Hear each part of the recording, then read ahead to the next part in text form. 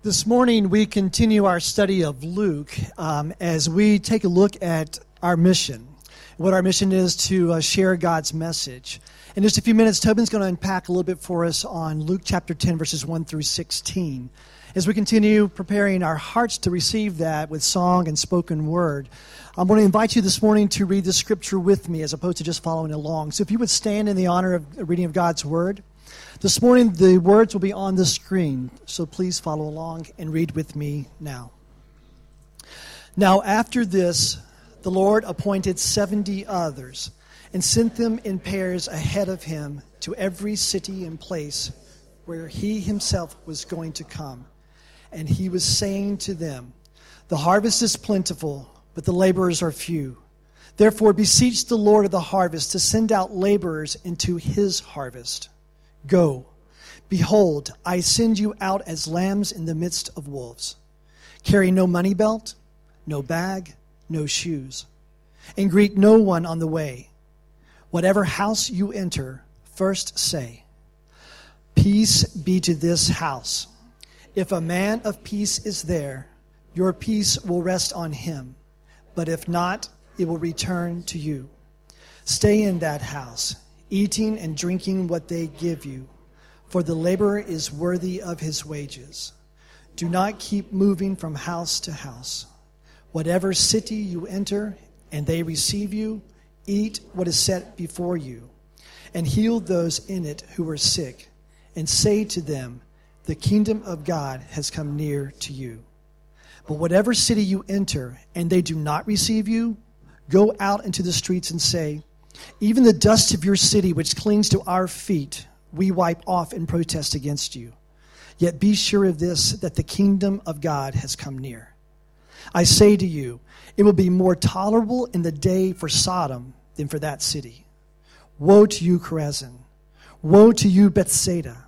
For if the miracles had been performed in Tyre and Sidon, which occurred in you, they would have repented long ago, sitting in sackcloth and ashes. But it will be more tolerable for Tyre and Sidon in the judgment than for you. And you, Capernaum, will not be exalted to heaven, will you? You will be brought down to Hades. The one who listens to you listens to me, and the one who rejects you rejects me. And he who rejects me rejects the one who sent me."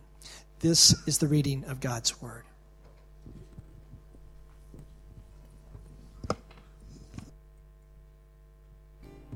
Just continue to worship with us. Okay. So the lottery tickets are waiting out back, and whatever we're trying to make one of that more specific to our culture here. That's definitely. But you ever been in a me church? That was a joke, right? That's not what we're shooting for. Just so you make sure of that, okay? That was a joke. But sometimes we struggle with whether we know that that's true or not. How you guys doing? Good, okay. That's the most positive response I've ever received. That's very good. We want to welcome you to Watermark Church.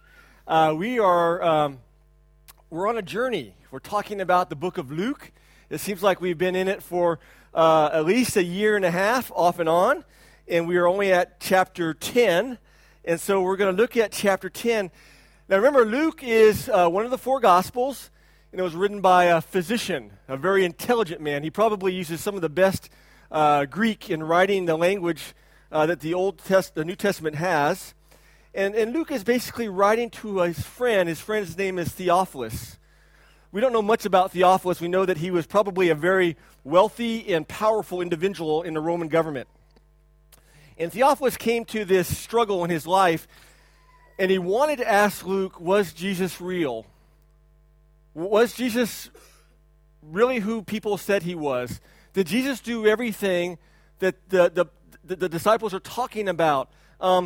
Is he God? Is he worth giving my whole life to? Those are the questions that he was asking Luke, and those are the questions that Luke is trying to answer for him. And as I think about that, those are some of the same questions that you and I ask today, right? I mean, is Jesus really the only way? I mean, is he really doing all those things? And was that just back then and he doesn't do them now? I mean, is he really worth giving my life to? My job to? Can I really trust him? Is he good? And those are some of the things that Luke is writing in his gospel to share with his friend and us about Jesus. Luke 10 is a very interesting passage. I was going through it this week, the last couple weeks, and I felt like to do it justice, I probably would have to talk for about 3 hours on it, going through, because there's so many stories and pictures and nuances, and the words are very specific. They have a very specific meaning. But I'm not going to do that, so you're kind of going, whew. But I want to talk about this idea of what does it mean to be on mission? What does it mean for us as a church to exist?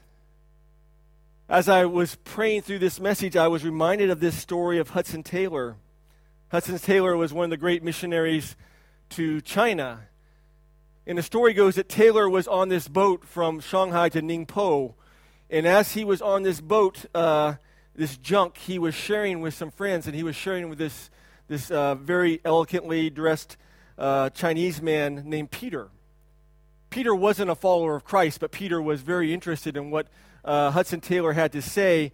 And Hudson Taylor could tell that he was being convicted by God's Spirit to ask more and more questions. And as they were talking, and as the boat was going on, it hit a lurch, and Peter fell overboard. And he sank like a rock. And Hudson Taylor, to his surprise, looked around, and no one jumped in. No one threw a life thing. No one stopped anything. And he started yelling, man overboard in Chinese, because he could speak Chinese very well. And no one stopped. And so finally he ran up and he cut the rope on the sails of the junk, so the sails collapsed and the boat effectively stopped, and he jumped in the water and he dove trying to find Peter, and he came up and he was yelling for help, help, there's a person drowning here, I need help. He looks over to the side of the shore, and there's some fishermen in their boat fishing over there. And he yells to them, can you come help me? My friend's in the water, he's drowning, I need your help, bring your nets right now, we could save him. And the fishermen looked at him and go, we're busy. We're too busy. We're working. We're catching fish. We can't do this. And Taylor was screaming at them and finally said, how can I get you over here? And the guys go, pay us. And so after a couple seconds of bartering, Taylor empties his pocket and he says, you can have all of this if you come right now to help me with my friend. And immediately the fishermen lifted up their nets and they came over and they dragged their net, and within less than a minute they pulled up Peter's body. But it was too late. Peter had drowned. And Taylor stood there in disbelief. And he couldn't believe how people kept working and were more concerned about their money and their livelihood than the drowning man. How do you feel when you hear that story? When I first heard it, I was so angry. I was so frustrated. I had experiences like that before, and I was so condemning. I wanted to condemn those men. But I realized that as I condemned them, I condemn myself. Because often I am just like them. I'm busy at work. I'm busy doing stuff. I'm busy living life. And all around me, people are drowning. And I think it's all about me, and I don't want to help them. I don't know if you guys ever felt that way, but I have. Especially as I started preparing for this sermon. The hard things about sermons sometimes is God really uses them in the pastor's life to really hit us over the head and ask us hard questions. And so if today you feel like there's a finger pointing at you, realize that there's about 1 billion of them pointing back at me and at my heart. As I pray for us as a church, and why are we here and what are we doing? The passage in Luke 10 is a very interesting passage. It says in verse 1, now after this, what after this? You look back in chapter 9 and you see that Jesus has done miracles He's healed people. But at this point, he basically turns his face towards Jerusalem, and he's going to go to the cross. And so whenever you see in the New Testament his face is towards Jerusalem, what you automatically understand is it means sacrifice and the cross and death and pain and separation for us.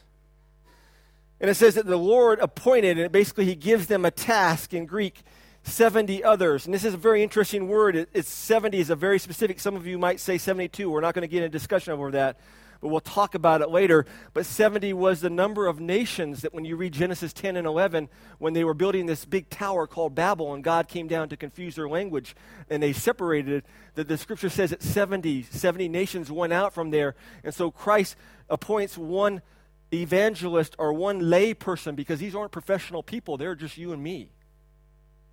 And he points one person per nation, and it says he sends them out in pairs, which is also very important, I think, for a couple reasons. One is that it's scary doing it by yourself. But two, the scripture says that wherever two testify to something, then it is true. And in a court of law, one person's testimony could not stand, but two had to be done. And so Jesus pairs up these people, these 70, you and me.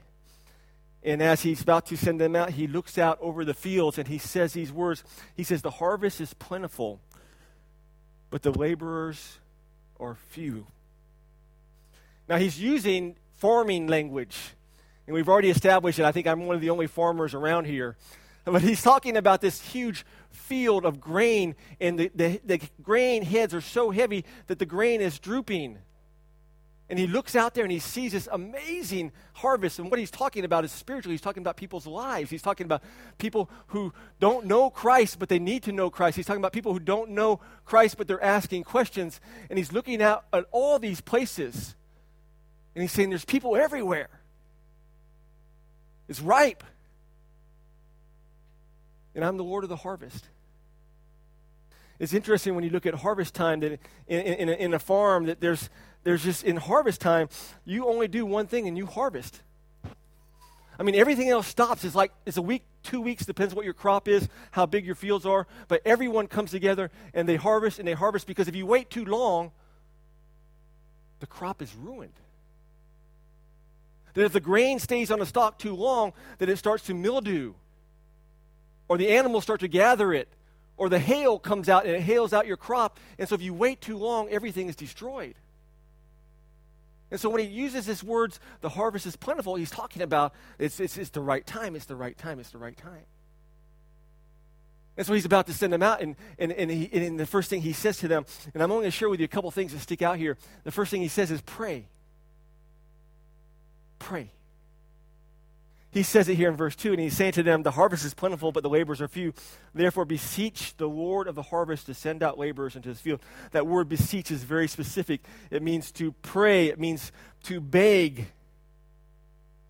It means to ask. And when you read Scripture, I don't think we get this right, because I'm still on this journey too about prayer and talking and things like that. But when we read Scripture, you never see a person praying and they're just like this. But in Hebrew and in the culture, prayer was always like this. And whenever you saw prayer in the Father, Abba was always connected, and it was this sense that there was a child and reaching up to his dad. And so when he's talking about prayer here, I think it's something different than we think, because he's talking about beseeching, screaming, yelling like a kid yells for his dad. I remember when we had this agreement, okay, so guys, you have to have this agreement with your wives. We had Caitlin, our last child, and the agreement was that I would wake up in the morning and bring Caitlin to Christina so Christina could stay in bed and breastfeed Caitlin. I know maybe it's too much information or whatever. But I would wake up and I would just hear our kid, wah! Ah! Ah! Ah! Ah! Ah! It's like, like there's a snake in their bed, right? And you're like, cat, what's going on here? There's somebody in there, or there's a dog biting them, or there's something going on. And the kid's just screaming, and the kid has his hand up in the air, and he's crying out. And that's the imagery that he has here of prayer. He says, pray, cry out for the Lord of the harvest, because we need him. Because if he doesn't come through for us, everything is lost. I'll never forget our last time So we finally made this decision to wean Caitlin, and I walked in there, and she was just screaming, ah! It was going crazy. I mean, it was amazing. This is a true story. Amazing. So I picked her up. I tried to comfort her. I changed her diapers, and she was out of control. And I brought her in to Christina, and she was sucking her thumbs. She always sucked her thumbs like this. For some reason, she used two. So she was crying and screaming in comfort, sucking her thumbs, and I laid her down, and right as I laid her down, she's about to get to Christina's arms. She sees Christina's feeding mechanism, and she turns around and looks at me, and she goes, "Thank you." I was freaking out. Thank you. But here, this is this imagery here. The imagery is that we scream out, that we cry, we pray, we ask God for the harvest. And the question we have to ask ourselves is, do we do that? Do we cry out? Do we pray? Do we ask God for the harvest? How do we pray? Do we pray for the harvest? I mean, we pray for our jobs when our jobs are in trouble. And we pray for our money when our money's low. We pray for our family when our wives are out of control. We pray for our spouse. We pray for our future spouse when we don't have one. But here he says, pray for the harvest. Do we pray? Do we pray for the harvest? Do we cry out for lost people all around us?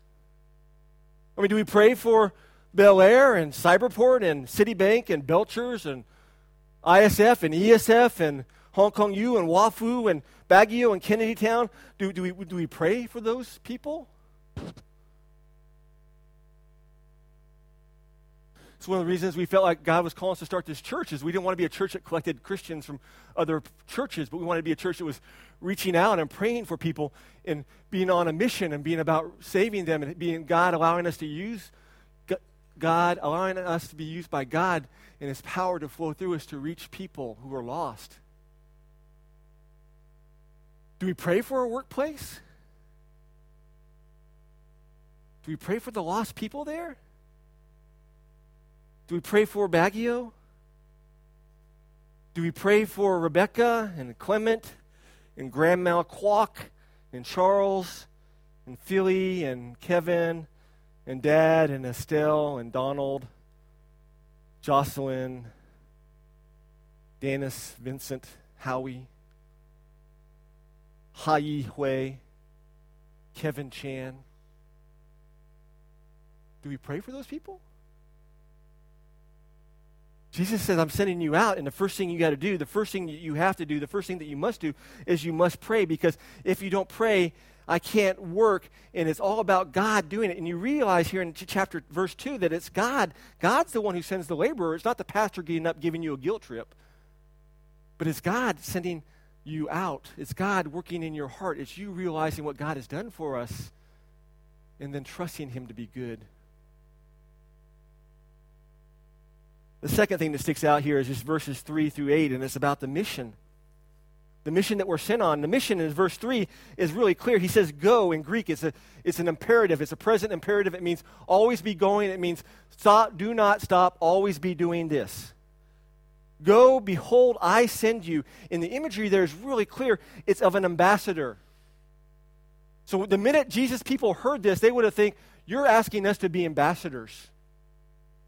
And in that culture, ambassadors were very well known that whenever an ambassador came, he was always preceded by the banner of the country or the king or whatever he represented. And when people heard him talk, they realized that it wasn't him talking, but it was the king talking or the nation talking. And Jesus commissions the 70 people like you and me, and he says, go, I send you. And there's this huge sense that we are ambassadors as we go. You ever thought about that? Now, before Christine and I got married, she always wanted to marry an ambassador. She said it was because of the parties they would have. And I think she had this romantic view of this. But I thought it would be very interesting to be an ambassador because you walk into any place and you don't even really represent yourself. You represent the country that sends you, right?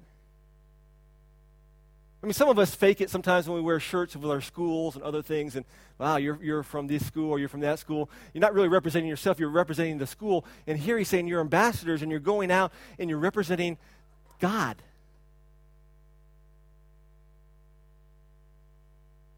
And so the question I have to ask myself, which I've been asking all week, is, what kind of ambassador am I?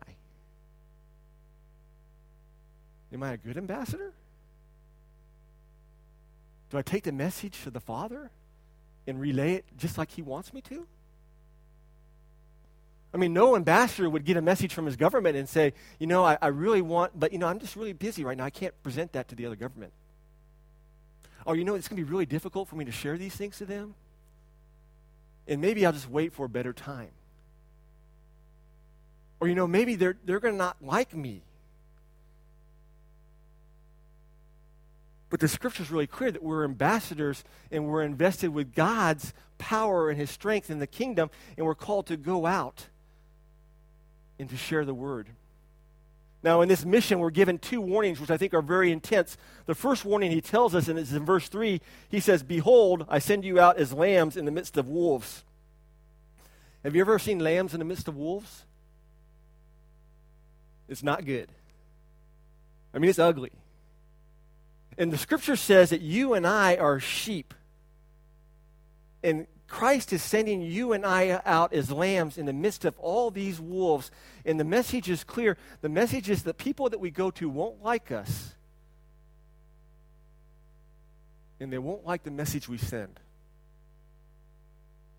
And I always struggled with that because I just thought maybe if people's lives were terrible, they would love to hear the message of a God who loves them, who cares for them, who has a plan for them, who died for them. That has to be incredibly good news. But the Scripture says, no, they're going to hate that. What he's saying here is that what they would rather hear you say, they would rather hear you say something sexy like, hey, Christianity is about a bunch of rules. And if you do all these rules, you're okay. And if you follow these steps, you're good. And if you work hard, you're okay. And, God helps those who helps himself, doesn't he? And at the end of the sermon, if I give you 5 points, everything's going to be perfect if you complete all those points. And if we preach that message, people would love us. I mean, the church would be packed out with people more than we have now. We'd have a mega church. I mean, that's what every other religion preaches. Do this, do that, don't do this, don't do that. If you do these things, you're okay. You pray this way, you're okay. God is there. You do what you need to do. God does what he does to do. Everything's great. But Jesus says that's not the message of the kingdom of God. He says we preach a gospel that's full of grace and helplessness. Jesus says we preach about lostness and darkness and people walking blindedly. We talk a message about if they don't go through Christ, they have no hope at all. The gospel. And Luke says that Jesus says to his disciples, to you and I, that when we go out and we share that message to people, they're not going to like it. They're going to hate it. And chances are they might hate us. He gives us another warning in verse 4. He goes on and he says, carry no money belt, no bag, no shoes, and greet no one on the way. Circle greet no one on the way. I think it's an amazing, it's a story. And the minute Jesus listeners heard it, they would understand exactly what happened. It's from 2 Kings 4. So tonight when you go back, read 2 Kings 4. It's an amazing passage. Elijah is the prophet of God. He's wandering. He has no place to stay. And God sends this woman to take care of him. But this woman has no kid. Her husband and her are barren. And so Elijah prays for this woman, and God allows them to have a kid. And she has a kid, and this boy grows up. And one day Elijah is no longer with them, and she sends a message to Elijah, my son is dead. My son was working in the fields. His head got too hot. He had this overstroke, whatever, and he's dead. And Elijah takes his staff, and he hands it to his assistant, and he says, take this staff. You're going to dead people. You're going to a mom who's grieving. Take this staff and run as fast as you can. Get to that woman's house because her son is dead, and she needs you. And when you walk in that house, you put that staff on that boy's forehead, and when you do that, the kid's going to come back to life.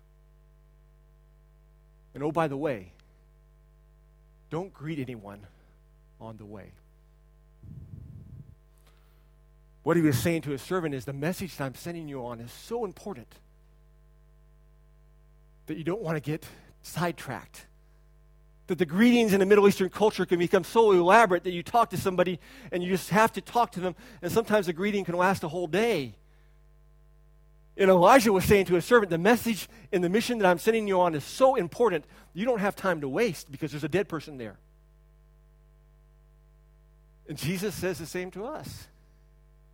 He says, be careful because as you go on this journey, you're going to be distracted, and it's going to be easy to become distracted, and you don't want to be distracted because there's dead people all around you. And they need to hear the word of God. You ever been distracted? I think it's really easy in our world to be distracted, isn't it? There's just so many things around us that call and cry out for us and ask us to say, put your attention here.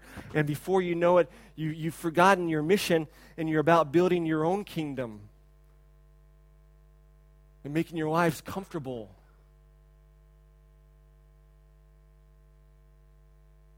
And worrying about your next vacation. I'm talking about myself. But Jesus tells his disciples that when you go, be on track, be on mission, because what you're doing is you're bringing dead people to life, and it's easy to be distracted, and you don't want to be distracted because people need to hear, and they need you beside them. The next thing that sticks out to me really quickly here is in verse 9, and it's the message. He says, whatever city you enter into, you've received, you eat what is set before you, and we can come back and talk about that. There's a lot of cultural issues going on there.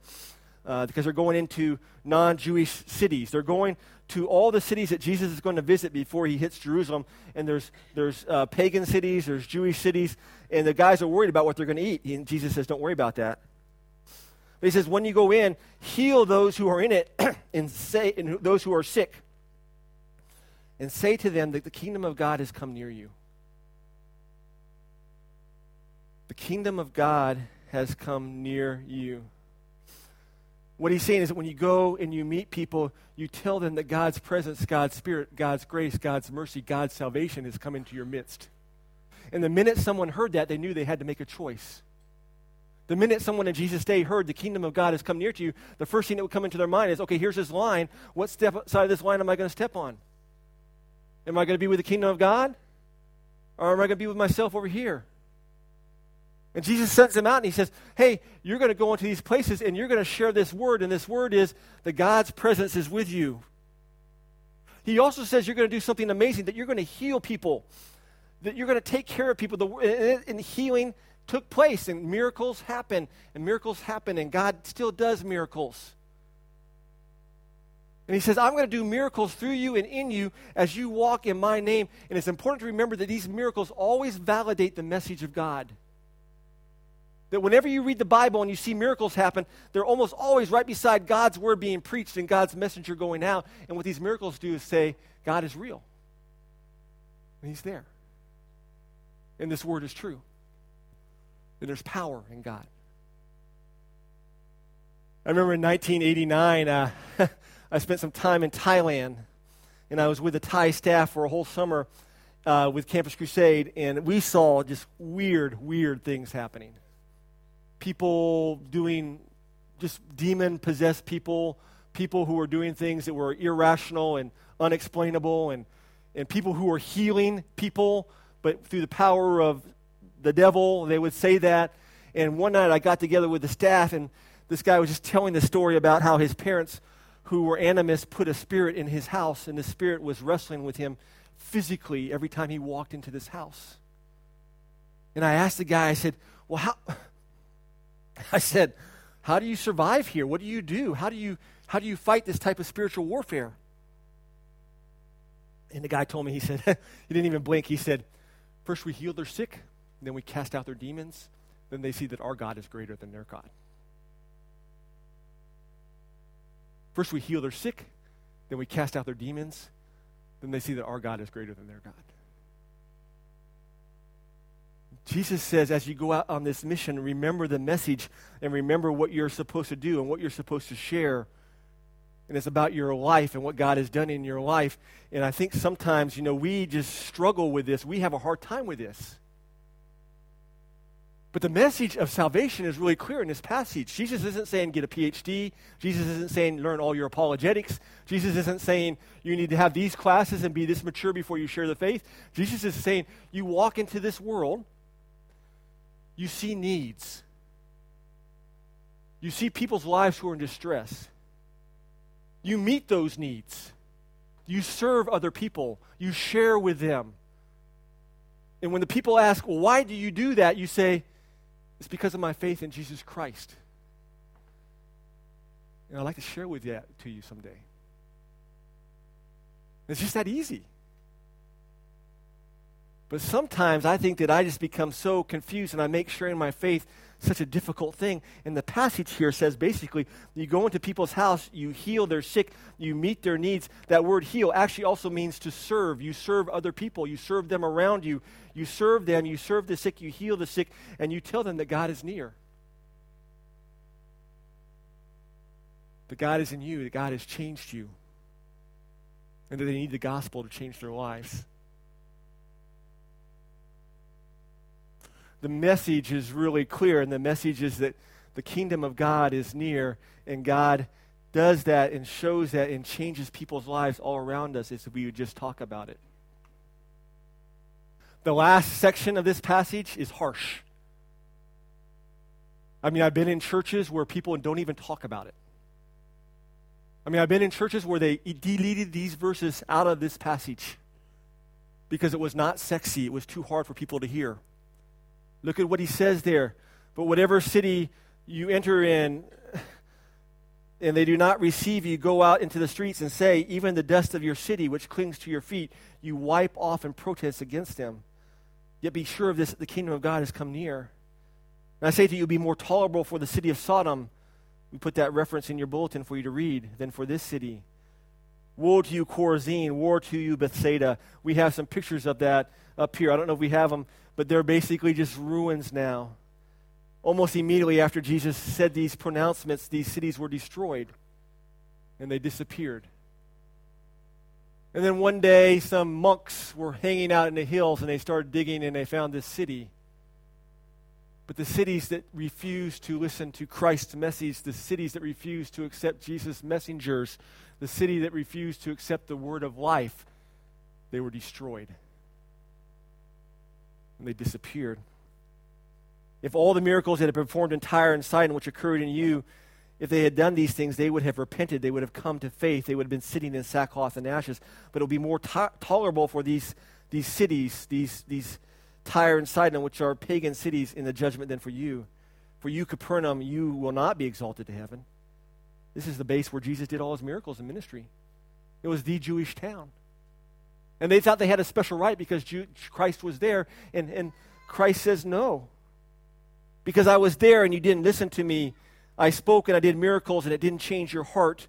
I did all of these things and still I was not Lord of your life. And you chose to say, maybe tomorrow. Maybe tomorrow.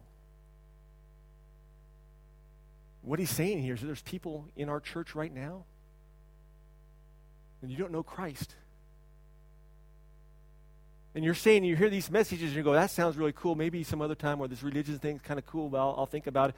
But the passage says that by rejecting the message, you're not rejecting me or the people who share it with you. You're rejecting Christ. And you're not really rejecting Christ, but you're rejecting God. And if you reject God, things are going to be bad. Have you ever, amen. Have you ever heard someone say that to you? Have you ever told somebody they're in trouble?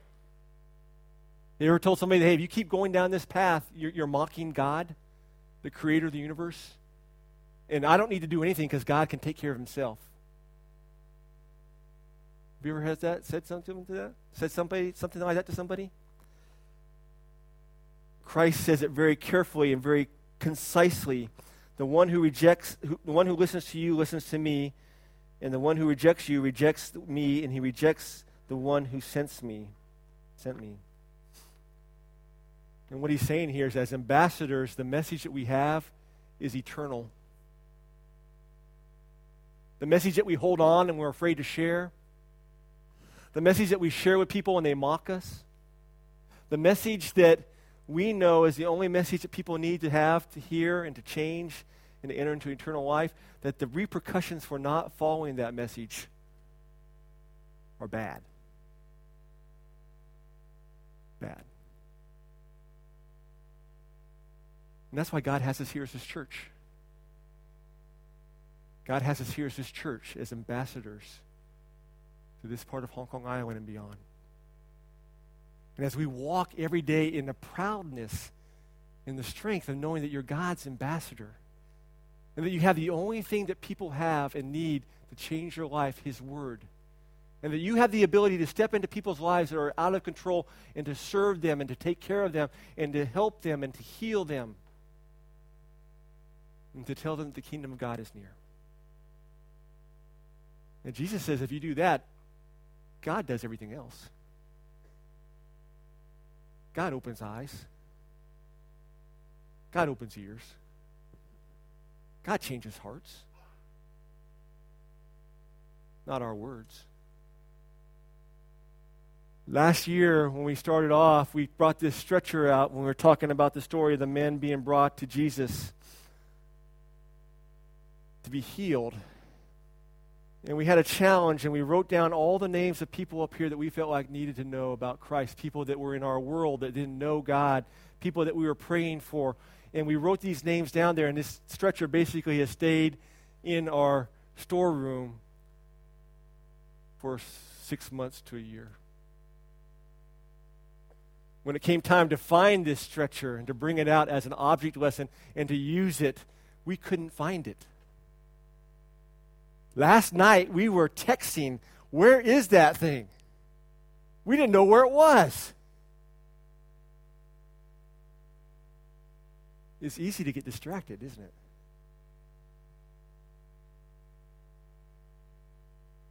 It's easy to forget about the names we put on there. It's easy to forget about the people that we walk and we touch and move and rub shoulders with them wherever we are. It's easy to forget that they need the message that we have. It's easy to forget that we're ambassadors. Who's praying for the harvest? What I would like to do is ask Katie to come up with the worship team, and we're just going to have a couple minutes of reflection. I want you to pray about the message you heard. We're going to ask Charles and Josh, they're going to hold this banner right here. And what we would like to do is we want to continue this. And as you pray and as you think of the harvest and people that you pray for, we have markers here. And we would like for you to come up and we would like for you to write these people's names on it as a testimony that you're an ambassador and God has sent you to these people. And we're going to pray for them this year. That the Lord of the harvest would send people into their lives, maybe us, who meet their needs, who share God's word, who encourage them where they're at. So spend a couple minutes reflecting. And then when you're ready, if you want to, you don't have to. If there's somebody on your heart, we want you to come up and just write their name down here. And we'll bring this out and continue to pray for those people. And I'll come up in a little while and I'll close this.